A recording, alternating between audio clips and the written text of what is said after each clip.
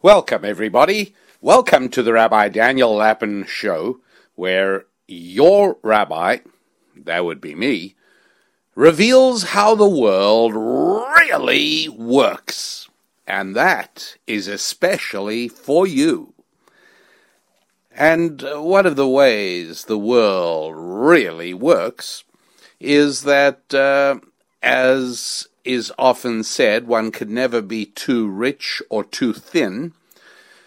Well, of course, like all attempts to compress vast wisdom into a single slogan or one sentence, it obviously falls short in many ways, including the fact that you can be too thin, you can be unhealthily too thin, and you can certainly be too rich if too rich means that you sacrificed vitally important parts of your life by overemphasizing the significance of wealth. We've spoken a number of times on the show about wealth.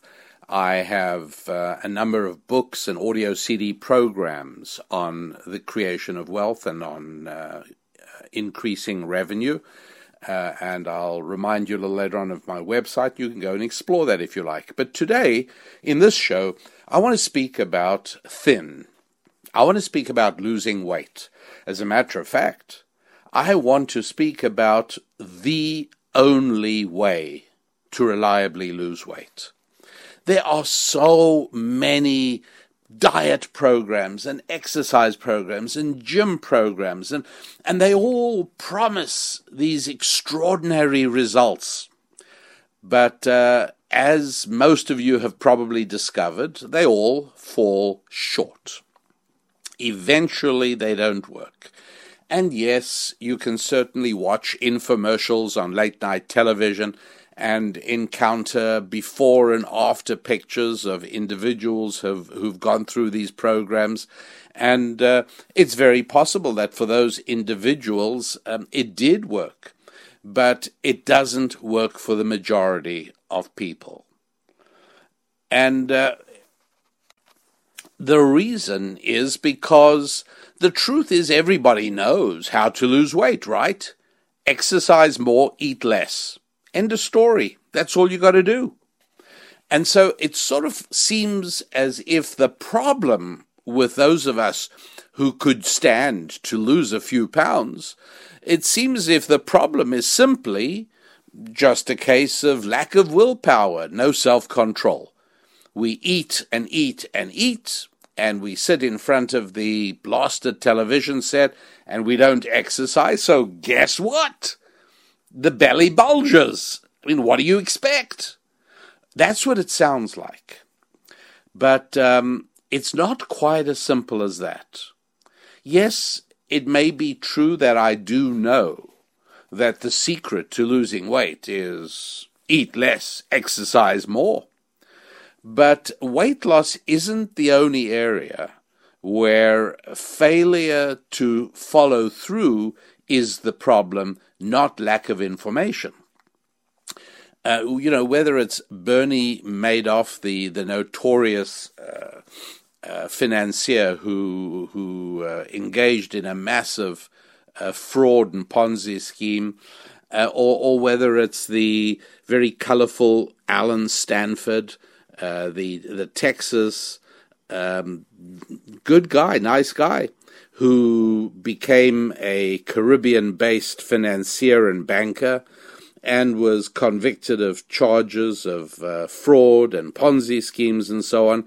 And so, he's serving a prison sentence that ends sometime after the year 2100. And Bernie Madoff is serving a sentence that also is going to go on for much longer than he can possibly live for. But it's also folks who have carried out far less notorious and far smaller schemes that have come to grief. In all of these cases, whether it was Madoff or Stanford or all the smaller people, everybody knows that what they were doing was wrong, right? that's almost never in question. And so if one would have gone to them and said, hey, look, you know the secret of staying out of jail. Just don't defraud and don't do Ponzi schemes. That's all. And you're fine. That's all you got to say. The trouble is they knew that. They knew that. But the desire to do it, the emotional pull to do it, exceeded the intellectual restraint. And the same could be said to be true of weight loss as well. The emotional desire to eat and the emotional reluctance to exercise defeat the intellectual knowledge of what it is one should do, which simply drives home to us the very simple reality that human beings are not computers and we're not cars, we're not machines. Yes, if you want your car to perform a little differently, perform a little more dramatically, more exciting acceleration, perhaps a better top speed, at the cost of wearing out more quickly and using more fuel, then all you do is you hack the chip. And there's, because cars today are computer controlled, very often different cars made by the same manufacturer with different performance ratings have exactly the same engine, but it's just programmed differently. And so it's not hard to either buy a suitably programmed chip to replace the one in your car, or to learn how to reprogram the one in your car. People do this all the time. Folks, it does void your warranty. So I just wanted to let you know about that. But the fact is that it's not that hard to hack a car. You can hack your computer. There are tricks and little dodges you can use when it comes to machines in which you can make changes. Yes, you can. But people are not cars or computers or any other form of machine. And so, imagine a guy saying, look, Rabbi Lapin, I really want to learn I want to meet a woman and get married. I really want to do that. And I'm shy. I don't know how to meet girls. And, I talked to him a little bit, and it turns out that he's been singing the same song for 25 years already. At this point, I'm thinking to myself, he thinks that there are a few little tricks. He thinks that there are some little sentences or opening chat lines or pickup lines that I can teach him, and that all he needs is an upgrade of his wardrobe, and he's got to learn to look a little cooler. And by the time he's had a makeup of his appearance and a makeup of his opening lines, he is set to go. And there's no reason why he won't be married in a year's time, right? Wrong. That's entirely wrong. Because it's not the little tricks you have, it's what you are. That's what makes all the difference. And when he tries his little pickup lines in wearing his new cool outfits, it's not going to take any woman, very long at all to discover that this is all veneer. There is no substance underpinning what he's projecting on the outside. The only way that works is to change your very nature. You actually have to, you'll pardon me using this phrase, because I don't mean it in a religious sense, but I mean it in a spiritual sense. You have to kind of be reborn, is really what it's all about. And so the people who defraud, the people who make these mistakes, they knew about all of that. The problem wasn't what they didn't know. The problem was what they were not. Do you really think that when teenage girls get themselves pregnant and have babies, do you really think they had no idea of the perils of physical relationships? Is that likely? after all the time and money their silly GIC, their silly government indoctrination camp spends on teaching sex education, don't you figure that by now they kind of probably got that figured out? Again, when girls get pregnant in high school, it's not because of something they didn't know. It's because of something they were or were not, depending on how you want to look at it. When their brothers engage in theft and robbery, is that because they don't know that that's illegal? Is it because they have no idea that that starts you on a road to a lifetime doomed career as a petty criminal? No, of course they know that. The problem is not what they know or don't know. The problem is what they are or are not. And so, similarly, my friends, the reason that the overwhelming majority of weight loss programs don't work for most people, there are some people for whom they do, there's no question about it. There are the outliers, there are the occasional people who, for either certain body type or certain metabolisms or with superb self-control, do somehow manage to lose weight on those programs. But do they keep it off? Different story entirely. And I think everybody knows how frequently that part fails, where you undergo on a frantic pre-summer diet and exercise program. You're really going to get in shape.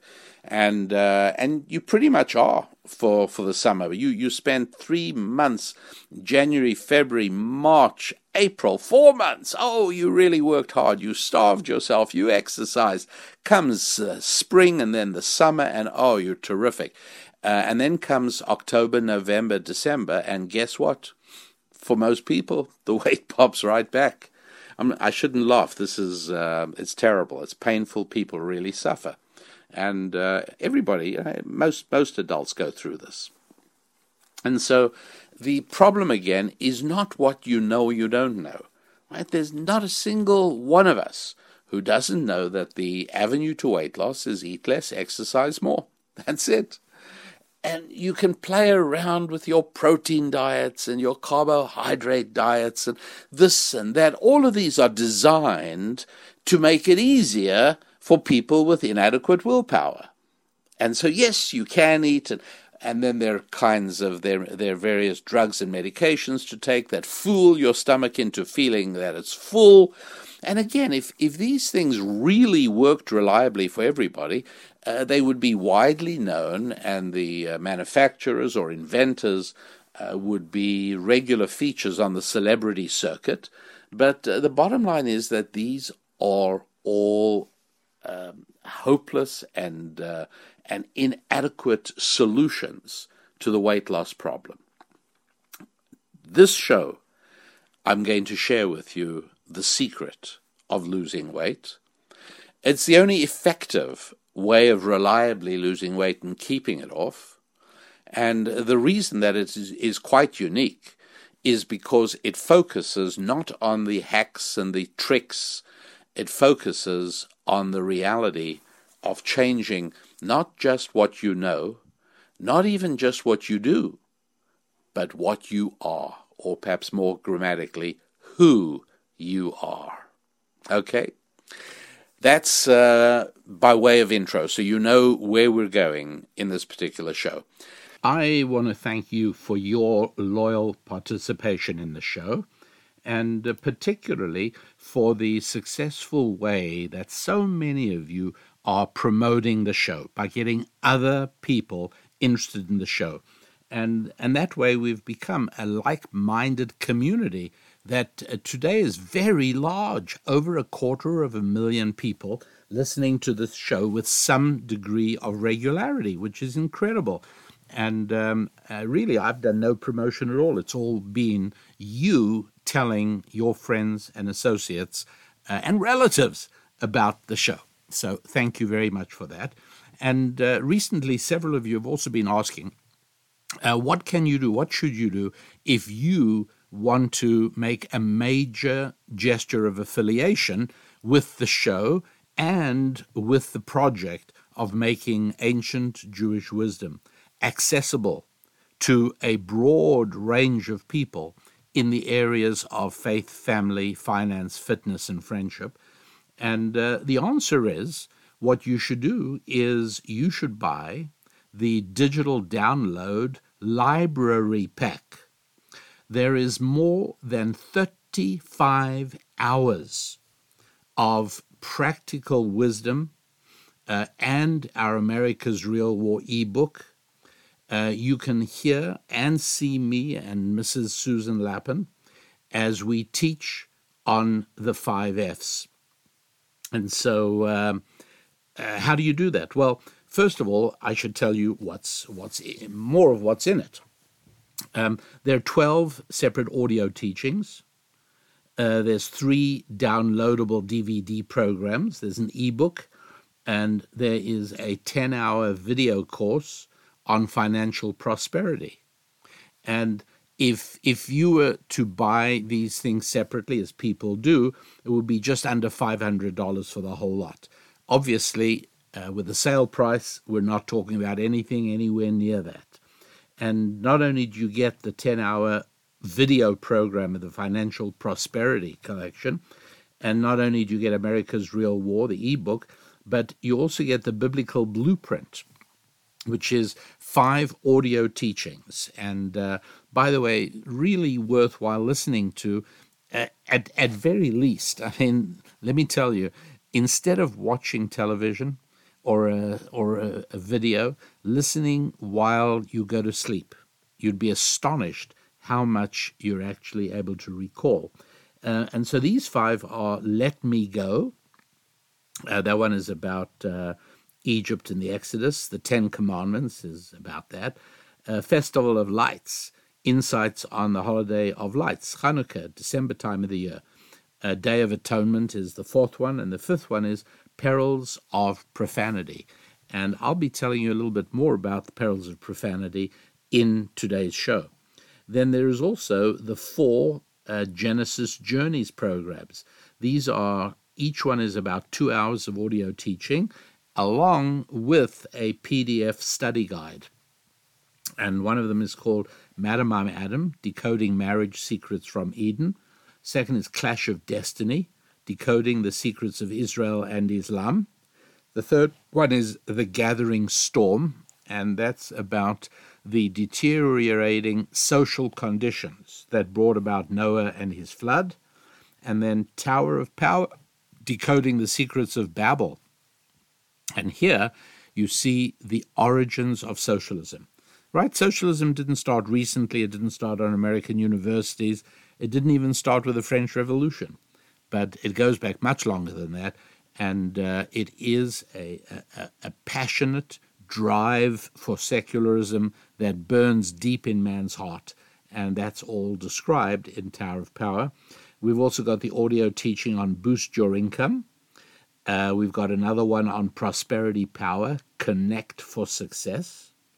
We have another one on the Passover Seder. Why is the Passover Seder such a big deal? 3 audio lessons, and along with the Passover Haggadah. And then finally, the Ancient Jewish Wisdom DVD collection. It's 3 DVDs, each containing, I believe, 4 programs. I think it's about 12 half-hour programs of Susan Lapin and I teaching on video. And anyway, we think it's terrific, and people love it. So for all of those of you who would really like to connect with us on a deep and meaningful level, please go to RabbiDanielLapin.com and take a look at the details on the digital download library pack special sale. I think you'll find it extremely useful. Back to the Rabbi Daniel Lapin Show, where I remind you that everybody needs a rabbi, right? Because who else would reveal for you how the world really works? Well, there was a considerable consternation on social media a few weeks ago where Glenn Beck had mentioned that I was his rabbi, and everybody needs a rabbi, and people. When I say people, I mean 4 or 5 people, but there were comments that went on into the hundreds. But some people got a little indignant at that, insisting, why does Glenn need a rabbi, or why does everybody need a rabbi, or what's that about? Or for many devout Christians, the response was, I already have a rabbi, and you know who his name is. But and then, of course, a number of other people saying, hey, calm down, calm down. Oh, there were a number of Jewish people who responded as well. You might think that your rabbi, that's me, has a little too much time on his hands to even be familiar with what's going on social media. But so be it. I do keep a watch on it and participate every now and then. But yes, there were even some Jewish people who got extremely upset. Oh, it's very anti-Semitic to say that everybody needs a rabbi. It's stereotype. Oh, it's anti-Semitic. It's bigotry. Well, one of the recurring themes that I speak on when I speak in Jewish synagogues and congregations around the country, and it is true, I speak at far more churches than I do at synagogues. I probably speak at about, I'm going to say about 10 synagogues, 10 or 12 synagogues a year. I speak at about 30 churches a year. And one of the themes that keeps recurring is that we Jews need thicker skin. We are so prickly and so quick to jump onto anything that we can possibly attribute to anti-Semitic bigotry. Stop it already. Gosh, not everybody's out to kill you. So, and I wrote on that as well on social media, explaining that I'm not in the least bit offended by the term because I initiated it. It's been a catchphrase of mine for many years already, and obviously it's tongue-in-cheek. I mean, of course not everybody needs a rabbi, but when I say everyone needs a rabbi, what I mean by that is that in order to understand reality, to get a sense of how the world really works, we do need to make sure that we use both our eyes, both our ears. In other words, we need to keep a focus on the physical material, and also we need to keep focus on the spiritual.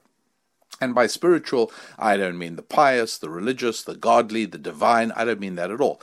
Spiritual does not mean virtuous. Spiritual does not mean holy. Spiritual doesn't mean godly. Spiritual just means those important characteristics in human life that do not lend themselves to measurement under physical circumstances, like in a laboratory or something like that. And so things like the length of an object, or the weight of an object, or the color of an object, or how loud a particular noise is, these are in fact physical phenomena and are easily measured in a physical environment, such as a laboratory. But so many of the other things that are vitally important in human life, such as love and loyalty and resilience and perseverance and so many other things, are spiritual in nature.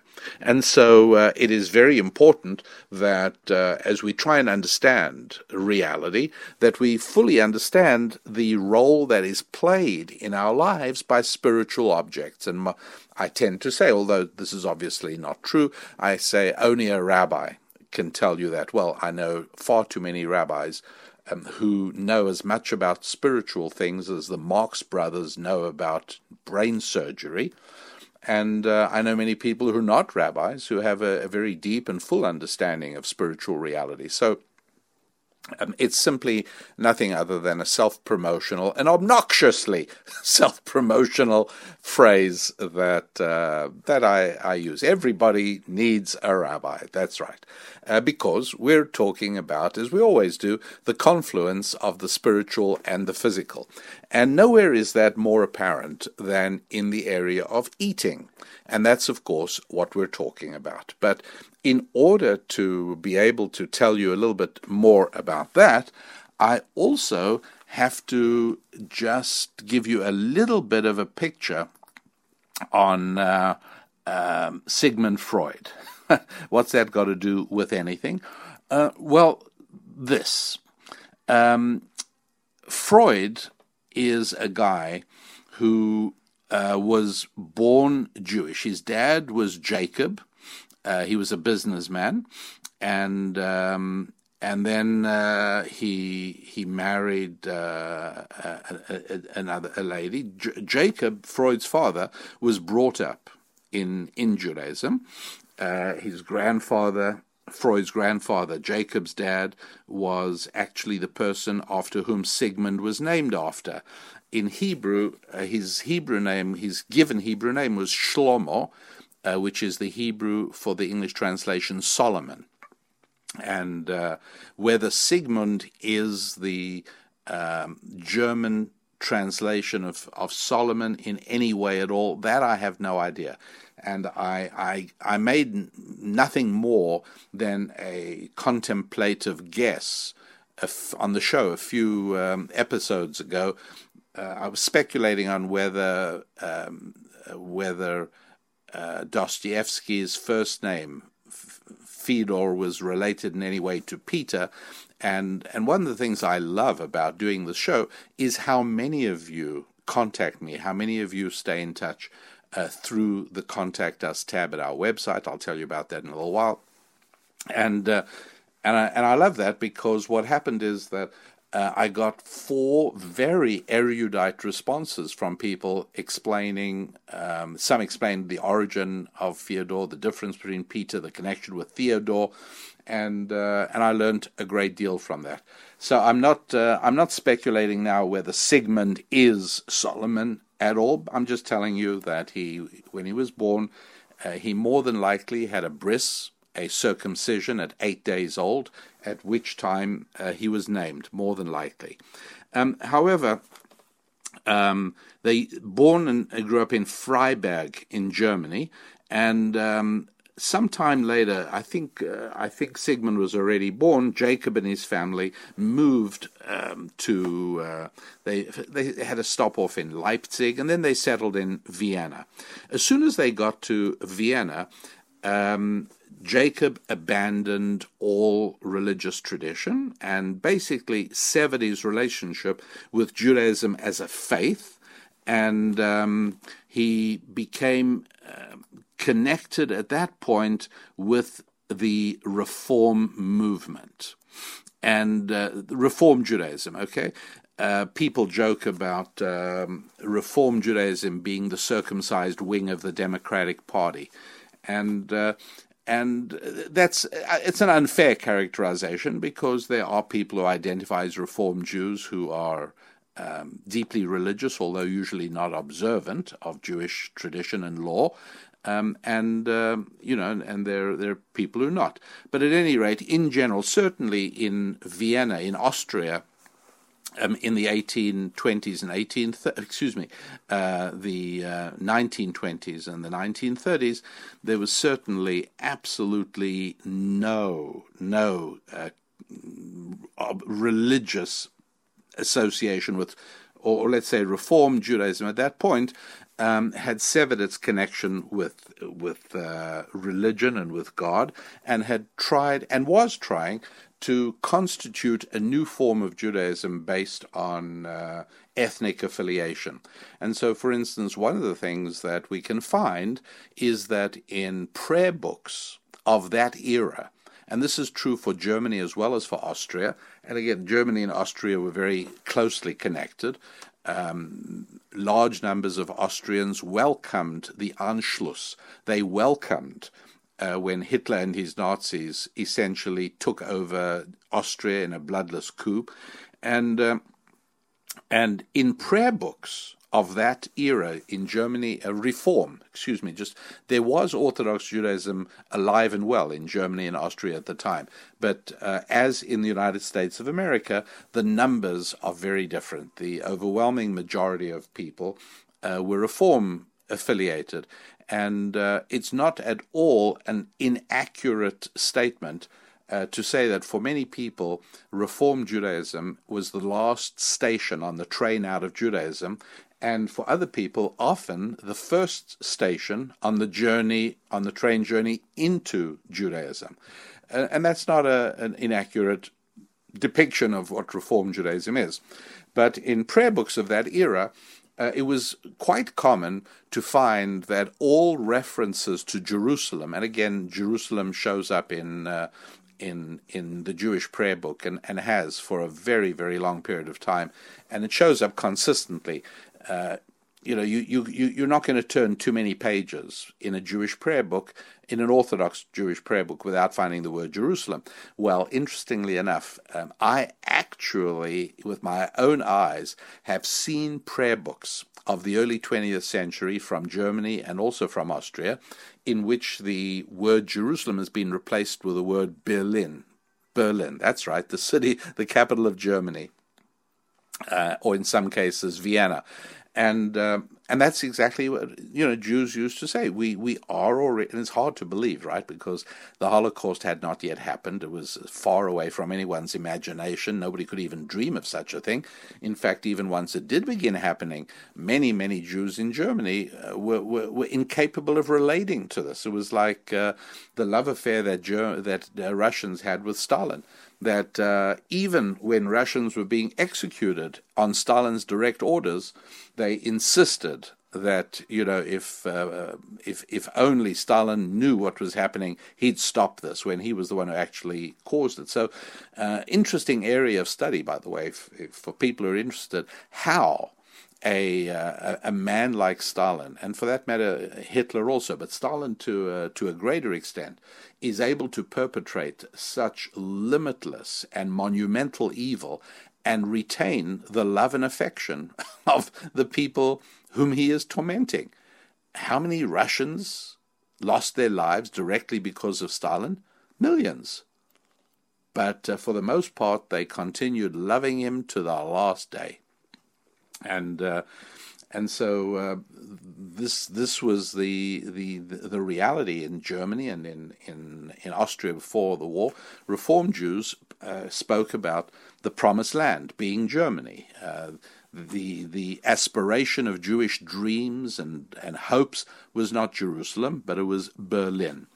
And so that became more and more the part of the life. Eventually, Freud's family abandoned all of that as well. I very much doubt that he had a bar mitzvah. Most likely not, because by then the family was pretty dissociated from any religious observance. As a matter of fact, when Jacob Freud married the woman who was going to become Sigmund's mother, he refused to have a Jewish ceremony. He wanted a civil marriage in the registrar in a government office. He wanted absolutely nothing to do with the religious ceremony.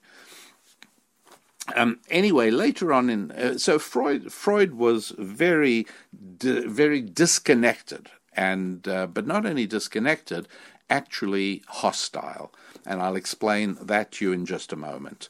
The Rabbi Daniel Lapin Show, you're listening to it, and I'm grateful to you for that. I'd love for you to visit my website this week, and I'll tell you why. Because of what I'm talking about and the importance of some of the things, we actually have a 15% discount on anything, on any of the resources that we carry in the store at RabbiDanielLapin.com. There's a lot of information on transforming your finances. There's a lot of information on transforming your family, both relationships between spouses and between spouses and children. There's a lot of material on faith. There's a lot of material on understanding the development of socialism, liberalism, communism. That's a product, by the way, called Tower of Power. And particularly in the context of the subject matter of today, there's something called the perils of profanity. You are what you speak. Yeah, everybody needs a rabbi, and I humbly submit my candidacy to you for your consideration. Right. That'll start another firestorm of protest. I'm Rabbi Daniel Lapin, revealing how the world really works. And yes, Sigmund Freud how relevant is his Jewishness to his psychiatry? A great deal, far more than most people realize. Let me explain. I will say this, not in any way to diminish the God-given brilliance that Sigmund Freud was blessed with, and not to say that absolutely everything he ever said was wrong. That wouldn't be true. As a matter of fact, for those of you who actually do want to get a sense of the man, instead of reading about him, let his own words speak for him. Do you know what I mean? You know, and this is also true of in politics and in so many other areas where people will tell you all about the candidate, or there will be articles about the candidate. Well, they're, either written by people who love him or people who hate him. And beauty is in the eye of the beholder. Why don't you just let the person speak for himself? And Freud does that in a book sometimes published in one volume, sometimes in two volumes, called The Introductory Lectures. And I think there are 19 of them, if I remember correctly. I don't have the book right here in front of me, but I do have it on my shelves. And I think it's The Introductory Lectures in Psychiatry, and I think they're terrific. I've often said that my only regret about time travel not being practical is that I cannot go back to Vienna and sit in a lecture theater listening to Freud speaking.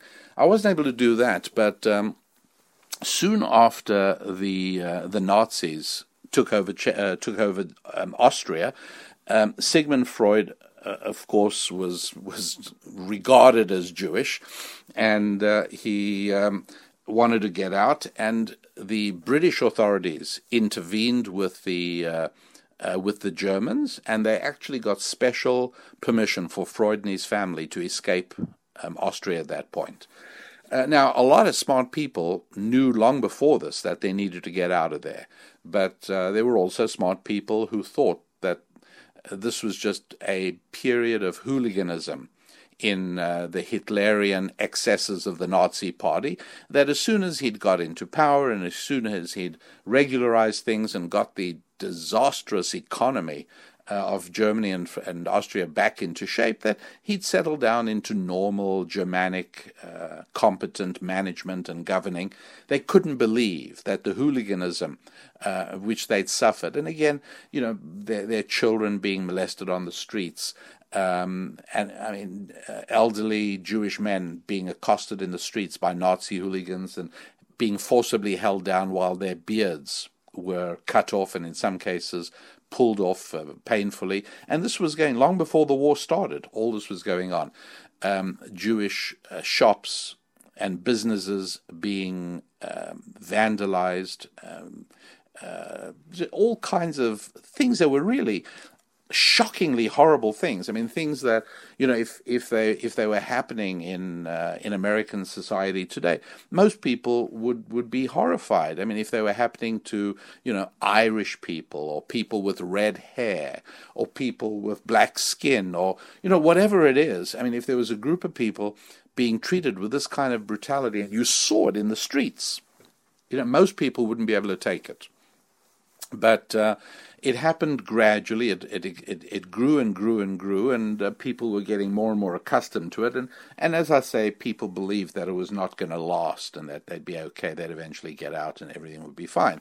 Anyway, Freud came to London, and I will tell you this, that my father, Rabbi A.H. Lappin, who was one of my most influential teachers, probably my most influential, actually went to the Royal Albert Hall in London soon after Freud arrived in London and listened to a lecture given by Sigmund Freud. So I envy that, but he told me about it as well. Anyway, with all that having been said, how significant was Freud's Jewishness? Very significant, because here's the funny thing about we Jews. We are either absolutely dedicated and devoted to God and His Bible, or alternatively, for the most part, we are resentful, hostile, rebellious, and extremely negative. And so this is why it is that, there are many, many people who are not deeply committed or devout Christians, and neither are they hostile to Christianity. They're sort of indifferent to it. And wouldn't you agree that that's kind of the normal position to take? Hey, you know what?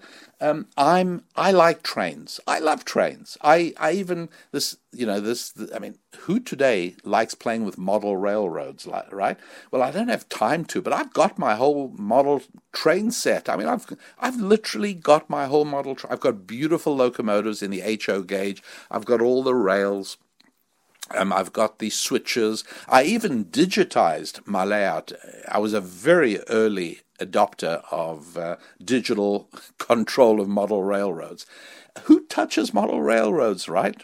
I mean, it's hard to believe that, that it's not that long ago. The world has changed so quickly that people have lost interest in that. Anyway, my point is that people who are not interested in model railroads are indifferent to them, right? I could bore the pants off somebody just talking and talking and talking about model trains, or full-size trains for that matter. That doesn't mean that those people hate it. They just don't love it like me. As a matter of fact, they'd wish I'd shut up about it, because they could care less about model trains. Jews aren't like that with God and the Bible and religion. Jews are either for or against, with very few exceptions. As a matter of fact, I must tell you, it's almost kind of refreshing for me to run into people who tell me they're Jewish and have no religious hang-ups at all. For the most part, we tend to be either committed to the Torah, committed to the Bible, committed to God, or alternatively, aggressively, strenuously atheistic. And there is a surprisingly large number of people who will tell you they are atheists and they're Jewish, which to my Christian friends sounds completely preposterous, because you're either Christian or you're an atheist. You can't possibly be both. And I'm sure the same is true for most other religions, but Judaism is different. And part of it is because Judaism struggles, as it were, on a tightrope between religion and peoplehood. So Hebrews and Jews are referred to as a nation in the Bible, but it's also a faith. And it's not a nation such as, shall we say, the Swiss nation, where it's very difficult to become a Swiss. Anybody who wants to can become Jewish. You can join. So on that basis, it's obviously a religion, but on several other bases outside the scope of this discussion, it's actually a people. And so part of the sort of peoplehood of Judaism has been a very strong attempt to try and strip it of religion. And one of the great cries of the early days of the State of Israel, actually before the State of Israel, the early days of Zionism, in the 1800s already, was that we've got to become a people like every other people, which, when you think about it, is exactly the warning that God gives to the Jews in the Bible, that if you do try and become like all the other people, then I have no more use for you. And so all of these kinds of tensions were roiling in trying to understand Sigmund Freud and the development of psychiatry.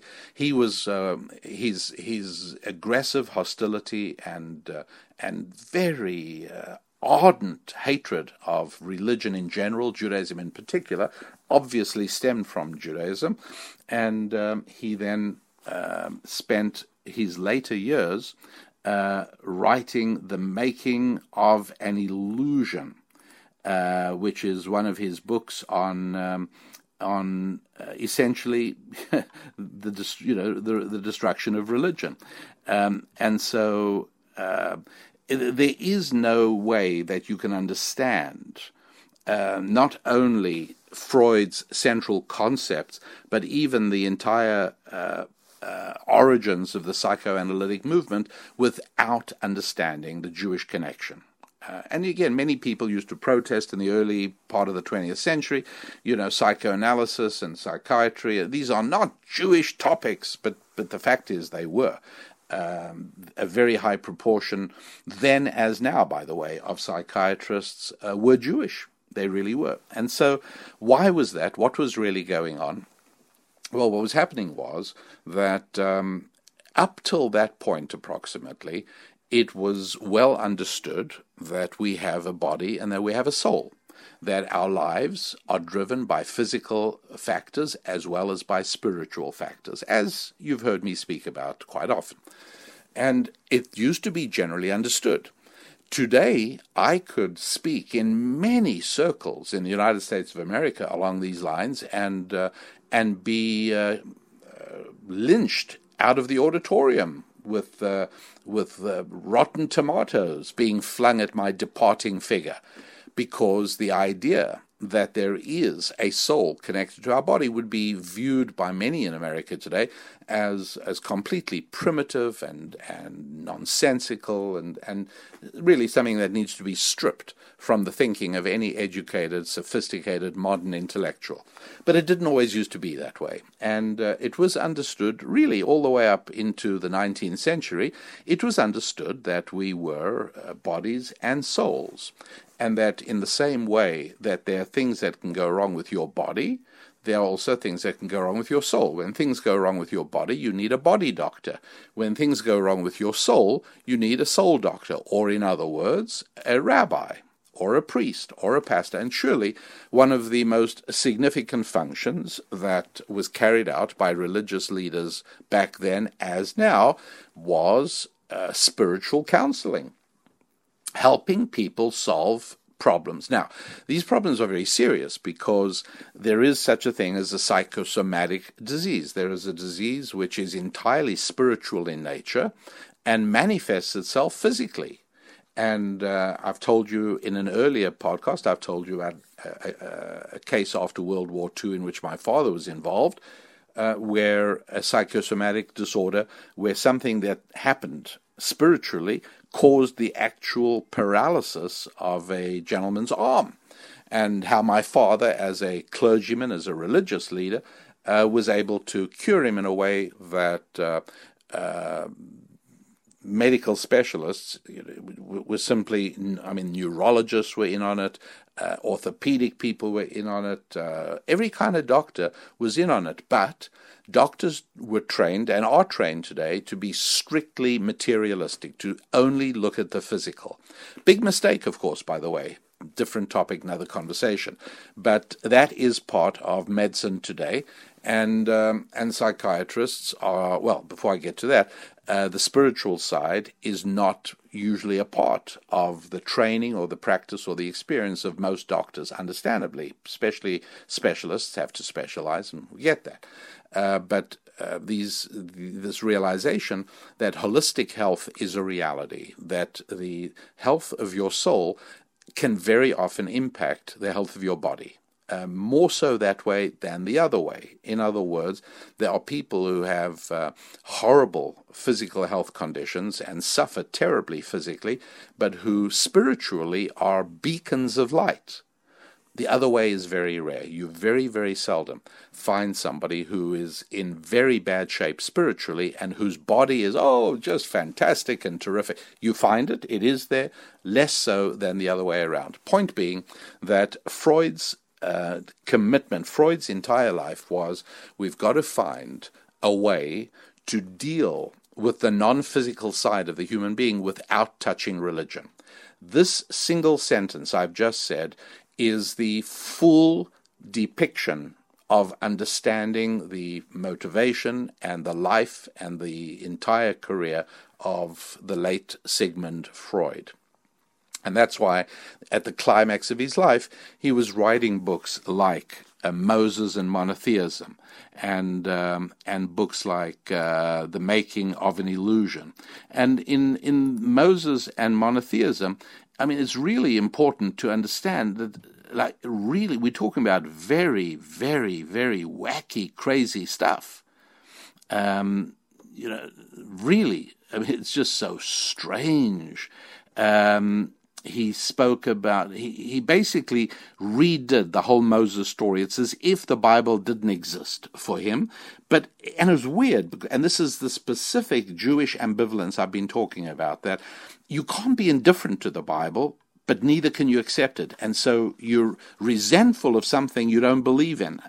That's the weird thing, which just goes to show that deep in the heart, deep down in the Jewish soul, there must be this conviction that God and His Word are there and are true. And that today, anybody reading the Moses and monotheism, which is, absolutely not recommended. It's complete garbage. The central argument of the book is that Moses was really an Egyptian, and that monotheism originated in Egypt, and that Moses was actually murdered by the Jews. It's so fanciful and so insane that it embarrassed supporters of Freud when he wrote it. The people who had bought into his theories of psychoanalysis were embarrassed by it because it was indefensible on any intellectually valid level. Anyway, what was it all about? He was determined to find a way. This is the central theme. You want to know what Freud's all about? His life was devoted to finding a way to explaining the spiritual without resorting to God or religion. Certainly not the Bible. So he couldn't help acknowledging the fact that there are parts, very important parts of the human being that are non-physical, right? In a way that isn't true for cows and cats and camels and kangaroos. You look at animals, the physical is the physical, right? In spite of the fact that on New York's Upper East Side, there are a few people who make a living as animal psychologists. All right, spare me. But I put that in because I know that some of you are going to write and tell me about it. I know about it. It doesn't change the argument. It's complete nonsense. The idea, you need a veterinary surgeon, right? For any animal, if an animal has a problem, you get a veterinary surgeon, animal gets cured, end of story. The veterinary surgeon never says, well, there's nothing wrong with him physically, but he's suffering, his psyche is, right, it's complete rubbish.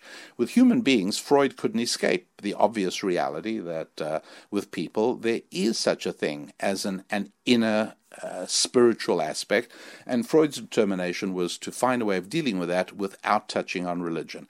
And so it was essentially the beginning of the field of psychiatry, which essentially turns everything into an organic problem.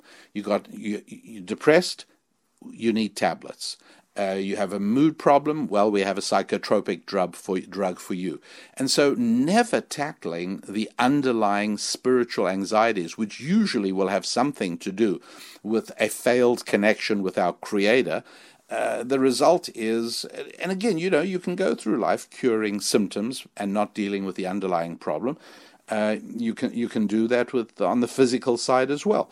It's just sad and an inadequate way of dealing with things on that basis. Anyway, all of that is going to be useful as I move on to show you how it is that food has a spiritual dimension, something that may be shocking to you, may be completely new, and that's why I want to make certain that I give you enough of a background so as you can see not only where this is going, but where it came from as well. The materials, as I've said, a lot of the materials on which I'm basing much of what I'm telling you in this program can be found in full on my website at the store. And you would be helping yourself as well as my work by equipping yourself with that. In other words, many people write to me, and have a heart, folks. People email me sometimes with long, complicated questions based on angles or based on issues or topics that I raise in the show. And these are things I answer in my books. They are things I answer in my audio programs. They're there. And it would, for me to answer that email would be a lengthy proposition. And I'm sure you understand I can't do that. My answers, those of you who get answers from me, and many of you have, you'll see they're brief. I write an answer of 4 or 5 lines max, and that's it. And that's the choice. I mean, I obviously can't do more than that. And so that's why I say, if you do have further questions, I really want you to go to RabbiDanielLapin.com and check out the store there, particularly because this week, the week you're listening to this show, if you're listening on time, the week of the release of this show, Everything there's on sale, 15% off everything. You just have to type in the code, the promotional code SAVE, SAVE, as part of the checkout process. And so if there are areas that you want to probe a little more deeply and get in a little more, listen, don't ask me about those things in an email. It's not reasonable. I can't possibly respond. It is there. It's there, and it's inexpensive, and it's available, and it is of enormous, enormous value. Just recently, I was talking to a young man, and an issue. He was consulting with me personally on a marriage matter. And I explained something about that, and I said to him, I just want to tell you, this is $1 million idea I'm telling you. He said, what do you mean? I said that over the years, teaching this particular idea, both in marriage programs and particularly in business programs, have made me the recipient of over $1 million of funds. Sometimes it's by way of grateful gifts, sometimes it's by way of negotiated fees, but whatever it is, the value of this material to people obviously has exceeded $1 million. Otherwise, they wouldn't have given me that money. They wouldn't have voluntarily parted with that money over the years if they didn't feel they were getting something of greater value. That's the point. Ancient Jewish wisdom has real value in changing people's lives. So that's why I feel nothing but enthusiasm for telling you about it, and enthusiasm encouraging you if you have a need for it. If you don't, obviously you'd be silly to do it. But if you have a need or an interest, then it would be simply reckless not to engage. So head over there, rabbidaniellapin.com, and head to the store. And moving on with our overall discussion of food, overeating, and providing you with what I believe to be perhaps the only legitimate, reliable, and effective way of losing weight.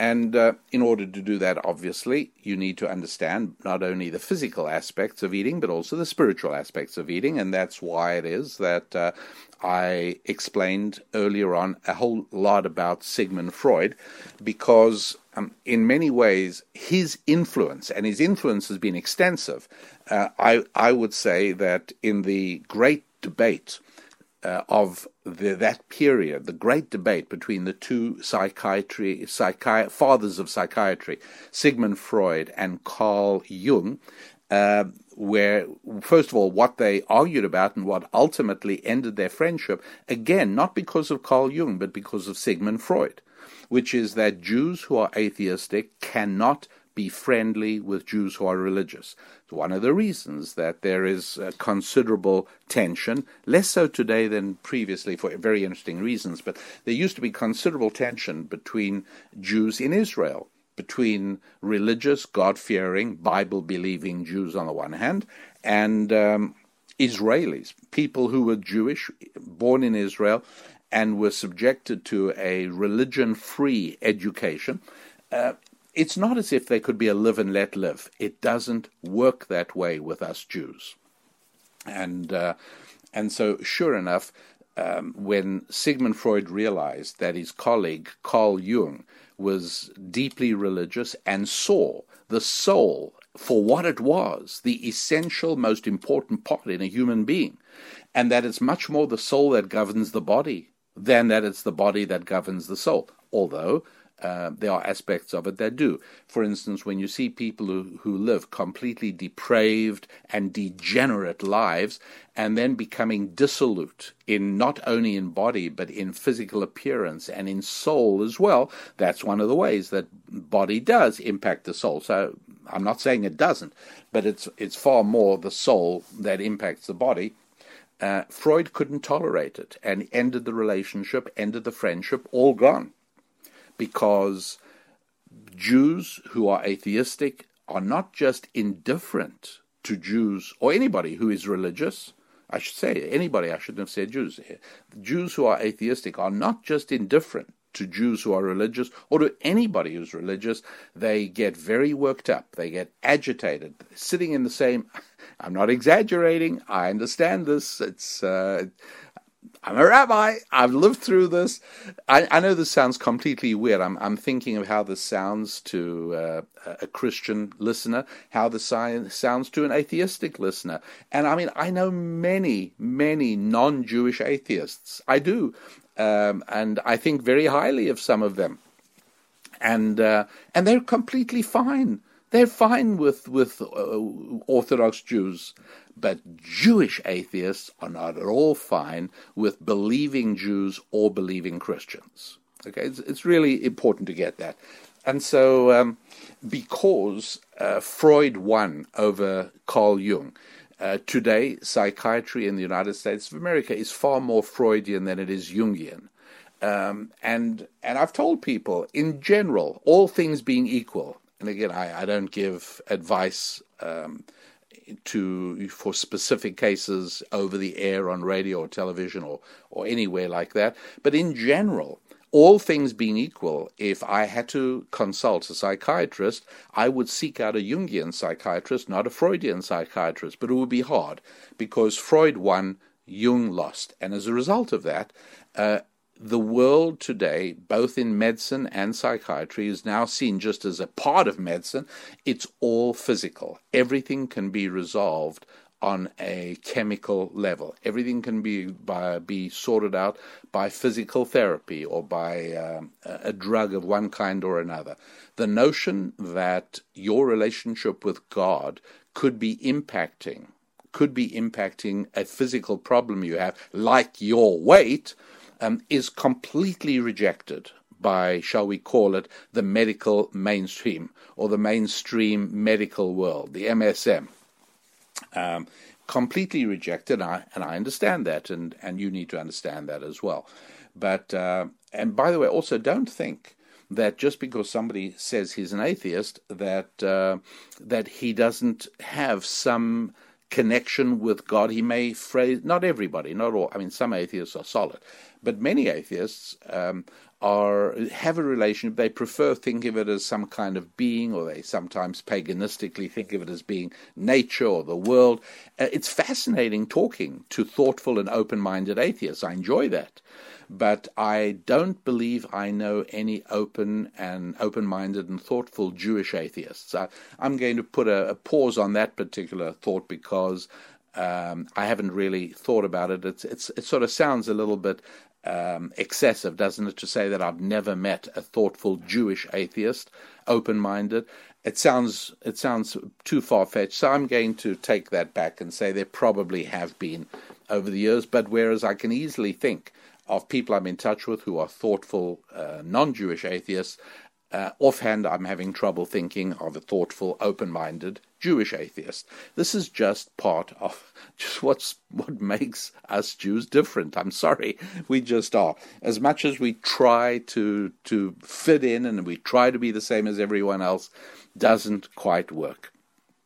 And so understand then that there is an aspect to eating which is profoundly spiritual and God-centric. Let me explain. I said I was going to talk about a toilet, and what am I talking about? Nothing scatological, nothing you have to send young people out of the room for.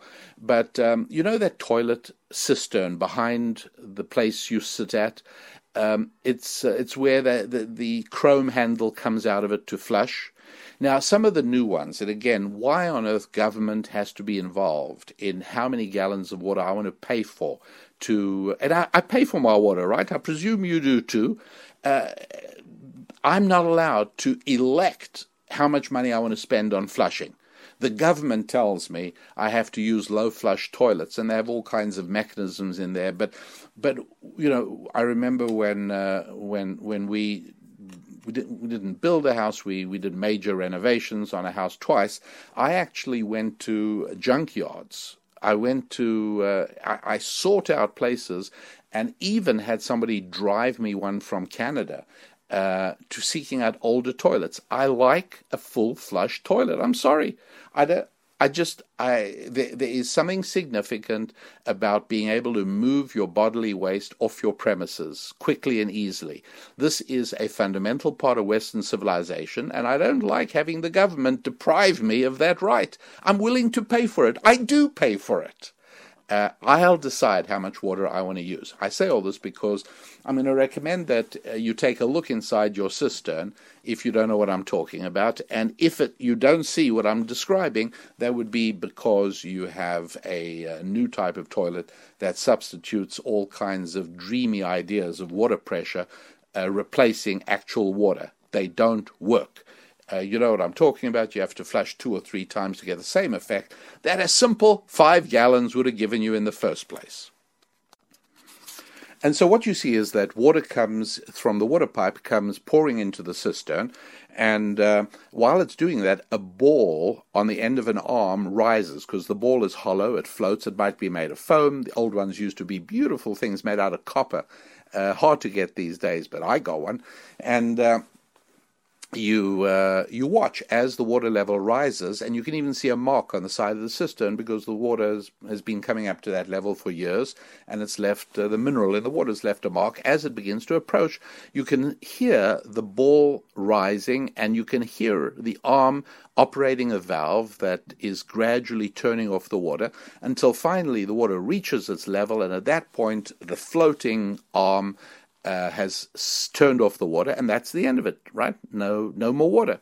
And no more water coming in. You've now got a cistern. As soon as you flush, the water drops through the flap valve at the bottom, the ball drops, and that opens the valve, more water comes in. Okay, now, I tell you all of that because I want you to imagine the water filling 2 cisterns simultaneously. So the water comes in on a Y valve, and it's filling cistern A, and it's filling cistern B, but only A has the ball valve, okay? And the way they figured it is that the same amount of water is going into both cisterns. By the way, this is not real. You won't find this in your bathroom. This is a thought experiment. So the same amount of water is split by the Y valve, same amount of water going in each of the 2 cisterns. They thought, why make 2 separate valves? We'll just put one valve before the Y valve, before the Y distributor, and as the water level rises in cistern A, it'll cut off the water flow at the right point, and by that point, the water level will be up in cistern B as well. Now, let's imagine that somebody drills a hole in cistern A, where the ball valve is, and now the water pours in, but it also pours out. And it never gets to the point where it raises the floating ball and turns off the ball valve. So now what happens to cistern B? Cistern B goes ahead and overflows. You follow my situation? Cistern A has the ball valve and a bad hole that somebody drilled in it. Cistern B just overflows because the water never gets turned off. All right? Okay, cistern A is a spiritual cistern, if you like. Spiritual A is the spiritual satisfaction that food provides. Spiritual cistern B is the physical part of your tummy. And so what happens? Somebody has drilled a hole in cistern A. Somebody's made it impossible for you to feel spiritually fulfilled from food. And therefore, what happens? The food keeps on pouring in because the turn-off valve, which is operated by the spiritual part of our beings, never operates. And so it keeps filling cistern B until when? Until your belly bulges. Until you've got thighs like oak trees. Until you are so big and so heavy you can barely move. I mean, it's not joke-worthy, it's sad and tragic, but what is going on? My friends, here's the most important thing to understand, that eating provides a feeling of physical fullness, but it also provides spiritual fulfillment. And if something is interfering with a spiritual fulfillment, you keep on eating, because we all eat to satiation. But satiation is caused spiritually, and if something is wrong And with that part of the ball valve not working, the spiritual side not ever filling up, you just keep eating. Way beyond anything your body actually needs. And for that matter, anything beyond what your body actually wants. And this is what, unfortunately, Sigmund Freud destroyed the understanding of in society. We eat not only to be filled, but also to be fulfilled. Food provides fill and fulfill. That's the key thing to understand. And I want to, again, remind you, and you'll pardon me, but there is a valid business aspect here, which is that when a business is providing an important and needed service or a needed goods, they'd be stupid not to tell you about it, and you'd be stupid to block your mind from it. This is one of the reasons that we don't mind advertisements of a certain kind. We really don't, if they are telling us about things that can improve our lives. We're smart enough. We can know what to buy and what not to buy. It's one of the reasons that people who are secularists attack advertising. Exploitative. It forces people. That's a view of people that is patronizing and elitist. The idea that advertising is so all-powerful that I cannot defeat it, I cannot resist it, that's an elitist, patronizing, secularistic view of humanity. I don't see it that way. I believe that those of you who have no need for the products and resources that I create and market will know not to avail themselves of it. I mean, that's all. I'm not a Svengali. I'm not a hypnotist. All I have to do is tell you it exists. And in this case, I tell you it not only exists, but this week it's at a 15% discount. So now you can make a different sort of calculation. It might not have been worth it to you at $50, but at 15% off at $42.50, it might be worth it to you. Every one of us makes our own calculations of how to utilize our financial resources. That having been said, RabbiDanielLapin.com, head over to the store on that website and know that this week use the promo code SAVE, SAVE, and in fact save 15%. So back with you then in a moment as we now take a look at what the spiritual fulfillment of food is and what you can do in order to enhance that as best you possibly can, in order to have your entirety, your body and your soul, send a ball valve message. Stop eating. You're full. Instead of which, when that's defective, we carry on eating in this desperate hope that by stuffing ourselves with food, we're going to reach a point where we actually feel satiated. You won't, because satiation comes, the feeling of satiation comes from the spiritual side of our beings, not from the physical. As we continue exploring how peculiar it is that human beings have one organ for communicating and also for absorbing nourishment.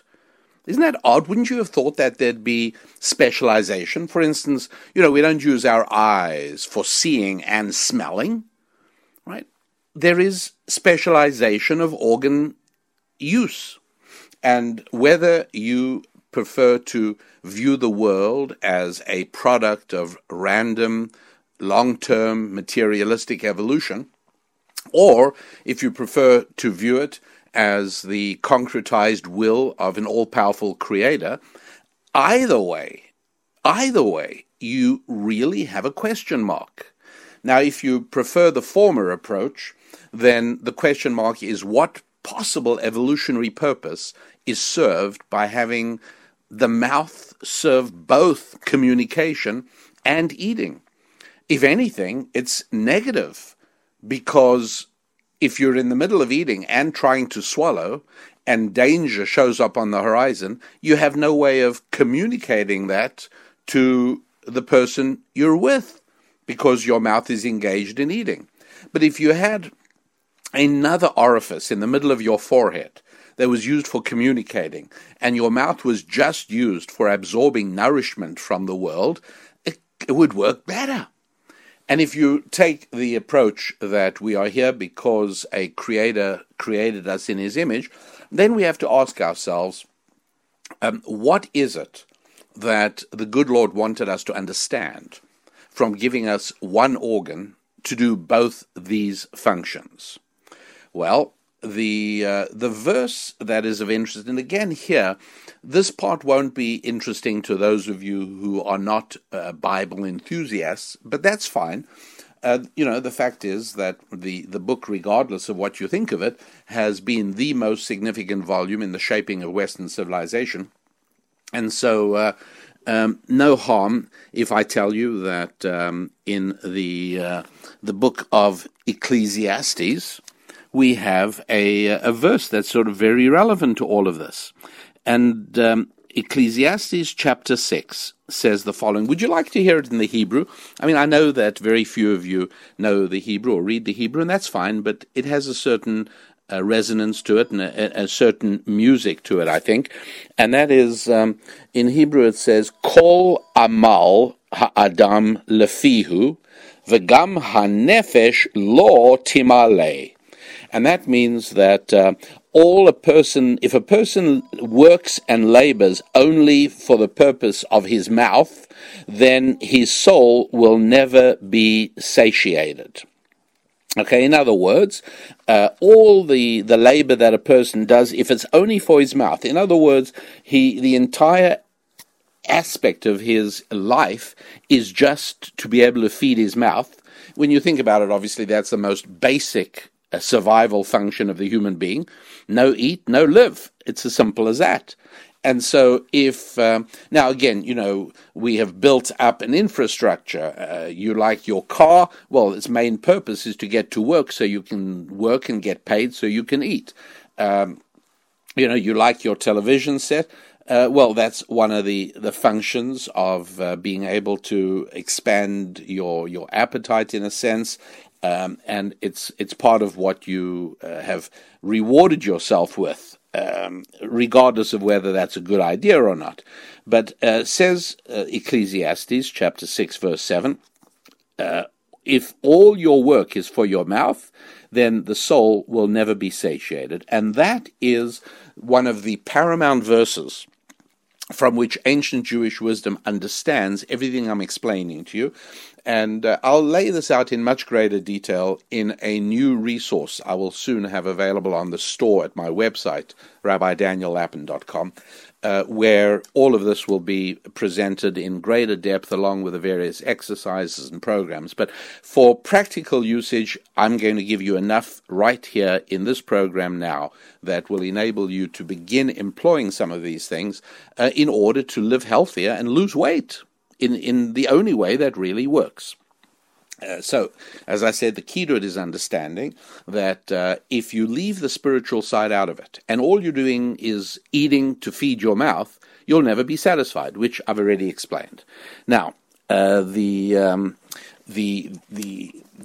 fact that the mouth serves this double duty, as I've spoken about, is very interesting because I have wonderful experiences through broadcasting. And talk radio is great. And while I was broadcasting on KSFO out of San Francisco, which was a great station, I was there for a number of years, and I really enjoyed it. And one of the things that happened was that I was talking a little bit about the dangers of speaking carelessly, using your mouth carelessly. And I get a phone call, and it's a guy driving back in the car from camping in Lake Tahoe, right, California, border of California, Nevada. And he had two young guys in the car. One was his son, one was a friend of his son. So he had taken these two boys camping, and it sounds like they had a great time. They're driving back, and on the way back, they got the radio on, and the boys had a station they wanted to hear. And at one point, I guess something came on the station they weren't interested in. So one of the boys gave him a CD to pop into the player in the car. He pops it in, and out comes the obscene lyrics of a rap song. Lyrics, the guy says to me, look, I would have been embarrassed even if the boys were not in the car. But having my son and his friend in the car, it was intolerable. I didn't want them to know that I could hear that sort of stuff. And he said, I didn't want to hear it. So he turns it off, and he says that the boys say, okay, like, what's happening? He says, listen, guys, I don't want you to hear these obscenities. I don't want you listening to that vile language. And I'll tell you something else. I don't want to hear it myself. What's more, I wish somebody had told me when I was your age to never listen to this stuff. And one of the boys, and this is all the father's explaining to me what's just happened. The boys are in the car. And then he says, and one of the boys says, why not? What's wrong with it? And he says, at that point, I dialed you up. I knew you were on the air at this time. I flipped the radio to your station, and I'm now calling in. So I thought, okay, this is very interesting. And by the way, what I told him then was the genesis of the audio program I've been telling you about, called The Perils of Profanity. You are what you speak. And I explained that there are very good reasons, and you don't have to fall back on it makes God mad or anything like that. There are very good reasons why using obscenities and profanities are really destructive. They're destructive for your business life. They damage your ability to communicate. And on my program, The Perils of Profanity, I explain it in full detail, obviously, to him, because there was a limit to how much you can cover in a conversation on talk radio. I wasn't able to go into the whole thing, but at least I did enough so that when I said, tell me, do the boys in the car, if they can hear me, or ask them, I want to know, are they able to at least begin to see that this is not because you're just an old fuddy-duddy or that you're not with it, but this is actually harmful. And he spoke to them, and I heard everybody say, it's given us something to think about, which is as much as I could hope to do under those circumstances. But since then, I have put the entire lesson, all the teaching on the damage you can do by allowing your mouth to become familiar with expressing obscenities and so on. Put it on the program, Perils of Profanity. And by the way, I want you to go take a look at that at the website, RabbiDanielLapin.com. And you should know that it's very inexpensive to begin with, but there's a 15% discount, as I've told you on the show, this week. So just during checkout, put in the code SAVE, S-A-V-E, to be able to activate that on that product or anything else that I've produced. This is the week of Passover.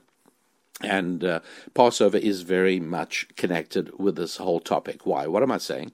Well, the holiday of Passover is very interesting because in Hebrew it's called Pesach, which, as you can hear, sounds a little bit like other languages, whereas Pascal, you hear that PSC or PSCH sound taking out the vowels, as I've explained. Well, the word Pesach, or the word for Passover, doesn't actually mean Passover in Hebrew just by itself. It actually means talking mouth. Talking mouth, that's right. And what's more, the Exodus takes place. It says if the redemption from slavery transports them into a desert, that's where they go. They leave Egypt and they go into the desert, the Sinai desert. What is a desert in Hebrew? It's called a midbar or a midaber. In Hebrew, that means a place of speech. So it's as if part of being enslaved was not communicating, having their ability to communicate deprived, and they move out into the desert, and the very first place they come to in the desert, mentioned in Exodus, is, of course, it's called Pi Hachirot in Hebrew. That's mentioned in Exodus chapter 14, verse 2, and it's mentioned in Numbers chapter 33, verse 7. What does Piachirot mean? It's not just a place name. In Hebrew, that means the mouth of freedom. And so redemption from troubles of almost any kind depend upon effective communication.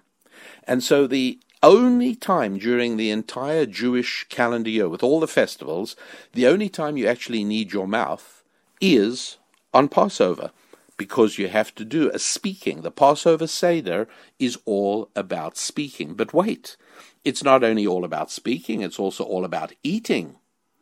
And that's very interesting, because the only time you are obliged to eat is on Passover, where you have to eat matzah. It's that dry, indigestible, unleavened cracker called matzah. And you can see it in almost any market in the country this time of the year. You have to eat it. And what's more, we have to eat bitter herbs. So when we sit at our Seder, which we did on Friday night and on Saturday night, what happens is that, speaking just about the year 2016, of course, but other years it's on different days, we are obliged to eat certain things. So there's a lot of focus on the mouth here.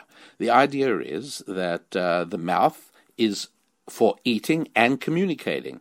And in the same way that the mouth can be used correctly for what goes out of it, and it can be used incorrectly for what goes out of it, one can be very destructive to one's life by using our mouth incorrectly. Okay? In the same way, using it incorrectly for speech has a parallel, using it incorrectly as a portal for nourishment and nurturing. And so, for instance, the book of Proverbs has numerous references very, very similar to this. I'll just give you one, because, again, this the essence of the show is how the world really works, exposing you to ancient Jewish wisdom. And biblical verses is like taking you into my workshop. And I don't really want to do that. I want you to stay out front, and you'll see in the store, you'll see all the products, but my woodworking craftsmanship takes place in the shop behind the store, and that's where all the biblical verses are. But the biblical verse I'm talking about is, one who guards his mouth and his tongue guards himself from troubles. One who guards his mouth and his tongue. Well, wait a sec. Ancient Jewish wisdom points out that there are no redundancies in Scripture. Could have said, he who guards his mouth saves himself from trouble in life, which is what the verse says. And we'd understand that to mean that that he doesn't use his mouth badly in speaking. But one who guards his mouth and his tongue, we now got a problem. There's a redundancy. And ancient Jewish wisdom explains here as elsewhere that the mouth is an organ used for two things. And King Solomon in the book of Proverbs is pointing that out right here. You can use your tongue incorrectly for speech, and you can use your mouth incorrectly for eating. Use your tongue incorrectly, you could be slandering and gossiping, you could be using profanities and obscenities that destroy your ability to communicate. You could just be inarticulate and non-eloquent and leave it at that, not take seriously your obligation to work on your communicative abilities. All of those things are bad for your life. In the same way, one can make mistakes with our eating, with the mouth, not the tongue. What happens there? Well, what happens there is we become bloated and fat. I mean, that's what happens there. We're using our mouth badly. It's very, very simple. And think about, again, a parallelism, a sort of very nice symmetry in understanding this interesting organ, the mouth. Putting out, and we're communicating. Putting in, and we're nurturing the body. Well, think about that for a second. What is speech actually? Isn't speech the mechanism by means of which the human being can bring ideas into the physical reality? Right? In other words, if you've got a business plan, if you cannot express that to your partner or to your investor or to your friends, if you can't express that, then no business will ever come out of that business plan. You first got to be able to communicate it, and then afterwards you might write it down. But speech is the beginning. And so the word is what converts abstract into reality and into practical. Or if you like, the spiritual gets converted into the physical by means of speech, using the mouth in that fashion. What about when you use the mouth for ingesting nourishment? Well, now you're doing the opposite. You're taking physical and converting it to spiritual. Why? Because a human being is primarily a spiritual reality. And so when we take food, we're taking something that is materialistic and physical in the world, absorbing it into our body, and now that becomes a spiritual part, or part of our spiritual existence. Our whole ability to eat and breathe and talk depends on that food we brought in. So the mouth, when it's in mode 1, namely speech, is taking the spiritual and converting it into the physical. When mouth is in mode 2, namely eating, now you're taking the physical and converting it into the spiritual. And what can we do with all of these ideas? Well, I'm sure you're beginning to see the picture emerging. I point out that there are two ways that I can think of showing you the spirituality of eating. Well, one of them, of course, is unfortunately the whole area of eating disorder. Anorexia nervosa, bulimia nervosa, binge eating disorder, and so on and so forth. And all of these food disorders all coexist. When they present, it's almost always with depression, substance abuse, anxiety disorders. As a matter of fact, the highest mortality rate of any psychiatric disorder are the eating disorders. They are really serious. And everybody recognizes that for helping somebody with an eating disorder, you don't go to a doctor to get a shot. You have to go to a psychiatrist. Again, thank you, Sigmund Freud. But the truth is that in Bible-believing religious communities, more often than not, eating disorders are very rare. And when they do occur, they're quickly solved spiritually, almost always. Okay, it's obviously difficult area, but who would have thought that food is mental? Me, I would have thought that, because I know ancient Jewish wisdom, and now you do too. And so it's no surprise that eating disorders are psychiatric or spiritual, as we should really more accurately think of it. And another aspect of it is that throughout the Torah, throughout all of Jewish life, it is very clear that no spiritually significant event or occasion takes place without eating. From which you get the old joke. They say that the way to celebrate any Jewish holiday is to simply make the statement, they try to kill us, God saved us, let's have dinner. Because everybody knows that Jews celebrate by eating. But that's not just for a party. That's because the act of eating, when done properly, is spiritual. And when the act of eating is done properly, and it becomes a spiritual action, then it becomes fulfilling long before it becomes filling. In other words, you can quit eating in time. And so instead of thinking that overeating is simply a result of lack of willpower, no self-control, realize that there's a lot more to it. And that is that there is a spiritual dimension, and that the person who's eating so much is eating in order to be spiritually filled. But you'll remember the toilet cistern example. All that spiritual energy is running away to waste because the person is not aware of it. And so he keeps on eating and eating and eating in a desperate desire and attempt to reach a point of feeling satisfied, harmonious, totality, shalem in Hebrew, to just feel complete. And he can't, because that spiritual dimension is still missing, and so he eats more in the hope of getting it. But you can eat endlessly, and if you don't know how to absorb the spiritual dimension into your soul, it's not going to do anything for you, and therefore you continue eating naturally. So whether it is Jewish holidays.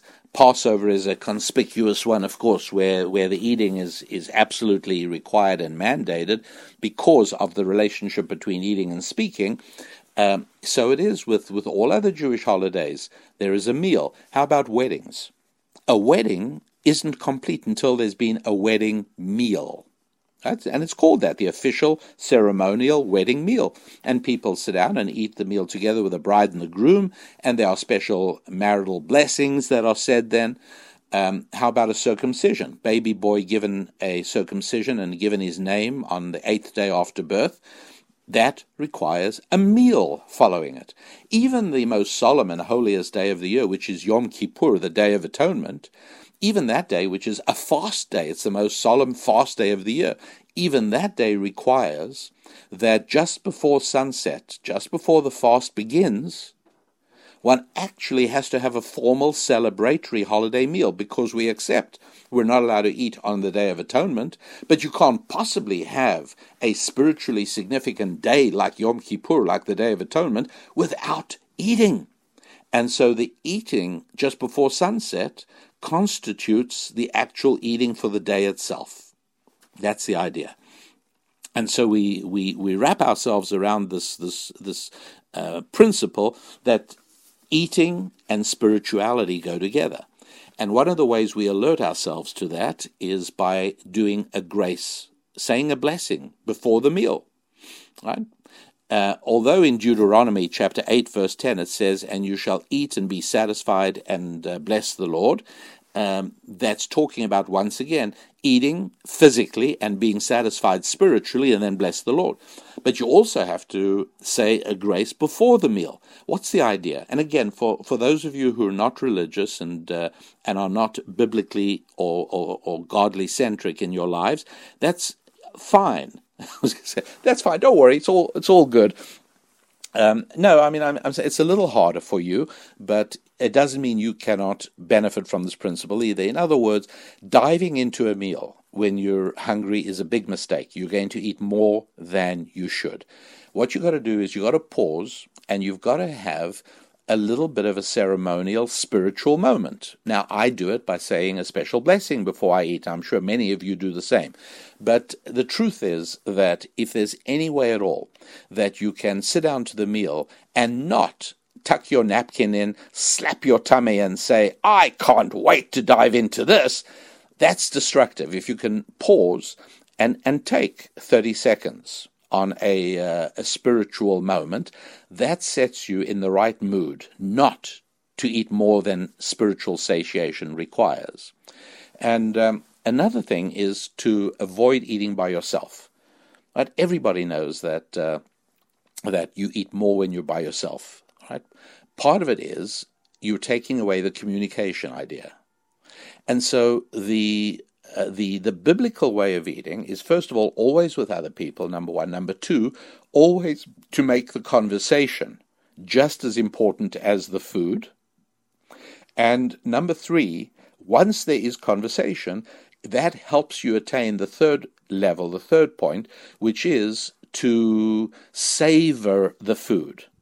In other words, if you watch how some of us have learned or trained ourselves to eat, it's very negative. We spoon a forkful of food into our mouth. We're hurriedly chewing it. We can barely wait to swallow it. Why? Because the next forkful is on the way to the mouth already. Slow it down. Just slow it down. Savor it. Chew, which it's okay to do if you're in the middle of a conversation and you're listening to somebody talk. You chew with your mouth shut, please. And that's if your mother went to the same mothering school my mother went to. Then you're slowing it down.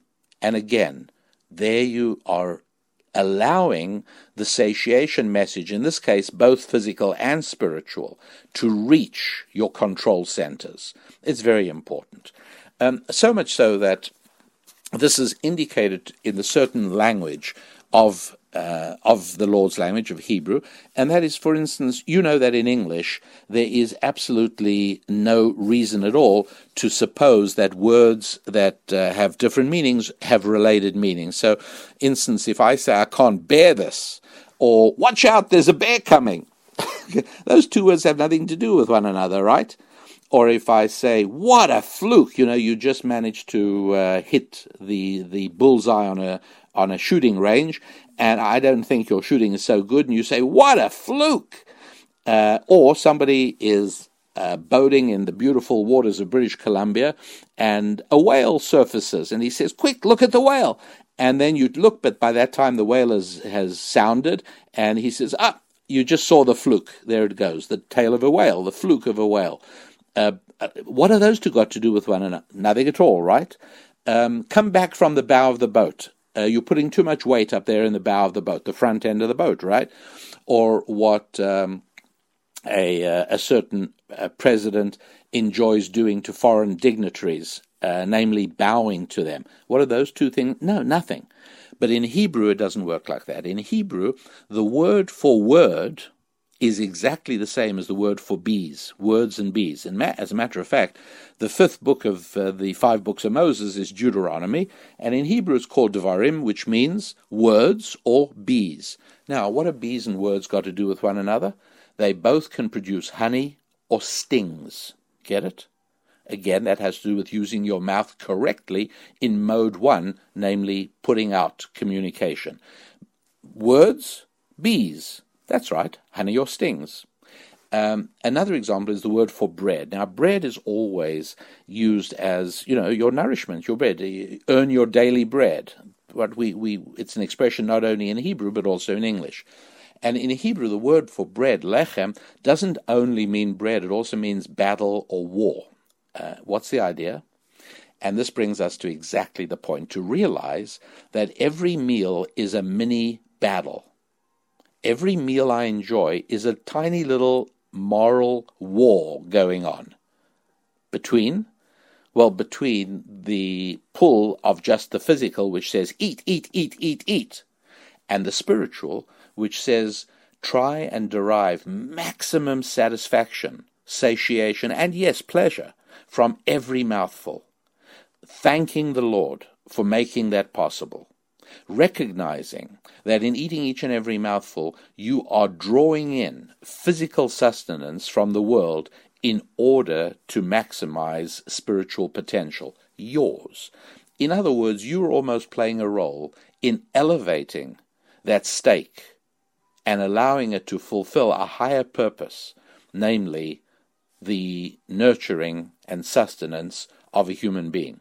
Now, obviously, for a human being that thinks, as Ecclesiastes said, a person who thinks only of his mouth will never be satisfied. Then he's not doing much good to creation by eating that steak, because he's not raising it to a higher level. But somebody whose language is going to be refined and whose language is not going to be vulgar and demeaning and obscenity-laced or profanity-laced, that's a person who's using his mouth correctly on the output. Therefore, on the input as well, he's more capable of using it correctly. And as we begin to approach the end of today's show, it's also worthwhile remembering that the very first time that God speaks to humanity, the very first time God speaks to his child, to his creature, to his creation, is the very first 2 times, I should say, addresses man's fundamental appetites. The very first time God speaks to humanity and to man, he says, be fruitful and multiply. And again, in Hebrew, the fruitful and multiply bit are not just synonyms. Remember, I said there are no redundancies in Scripture. So it might be poetical to say be fruitful and multiply, but in the Lord's language, actually in the original, it says bond through sex and have children. That's what it's really talking about. So the very first statement that God makes to humanity is have sex, connect with one another sexually and have children, marry. And so that's acknowledgement of the physical drive for sex. And then the second one is where it says that God put a man and put him in the Garden of Eden. And what did he say? He said, here are the trees that I've put in the Garden of Eden for you, and of these you should eat. And I'm looking at chapter 2, verse 16. All the trees of the garden you must eat. Now, in the English, it very often says you may freely eat or you must surely eat, and that's because the word eat gets repeated. In Hebrew, it's achol tochal. And the word is repeated, and so translators don't always know what to make of the repetition of the word eat. But now we get a very good idea, don't we? Which is eat and eat. You must eat physically and you must eat spiritually. Right? Very, very important observation you should be aware of. Chapter 2, verse 16 in the book of Genesis. And that, again, establishes this basic principle. Make the spiritual dimension a part of your meal, a part of your eating. And that'll be the surest way to make sure that cistern B doesn't have a hole drilled into it so as that it can fill up properly and the ball valve can be turned off so as that your desire to continue pushing food into your face diminishes, because the satiation that comes from being spiritually fulfilled by that food occurs and is able to end the meal, as it were, at the right time instead of far too late. Well, my dear friends, thank you so much for staying with me throughout this this complicated program. Make no mistake about it. Today's show is not easy, and particularly difficult to hear for those of us who can indeed and should indeed lose a few pounds, but nonetheless really effective, because it is a way that actually does work. So this time, in this show, what we really emphasized was fitness, right? Just really focused on fitness. But nonetheless, as you know, all the 5 F's are an integral part of a unified and comprehensive life of completion and fulfillment. And so, yes, fitness has to do with family and finance. It has to do with friendship. And yes, even with faith, as we covered during the show. So thanks for being part of such a long show. Thank you for helping to promote the show. Tell folks about it, and thanks for visiting the website at www.rabbidaniellapin.com. So until next week and our next opportunity to be together, you are in my thoughts, and I pray for your progress and success in your 5 F's, in your fitness, in your family, in your finances, in your faith, and in your friendships. I'm Rabbi Daniel Lapin. God bless.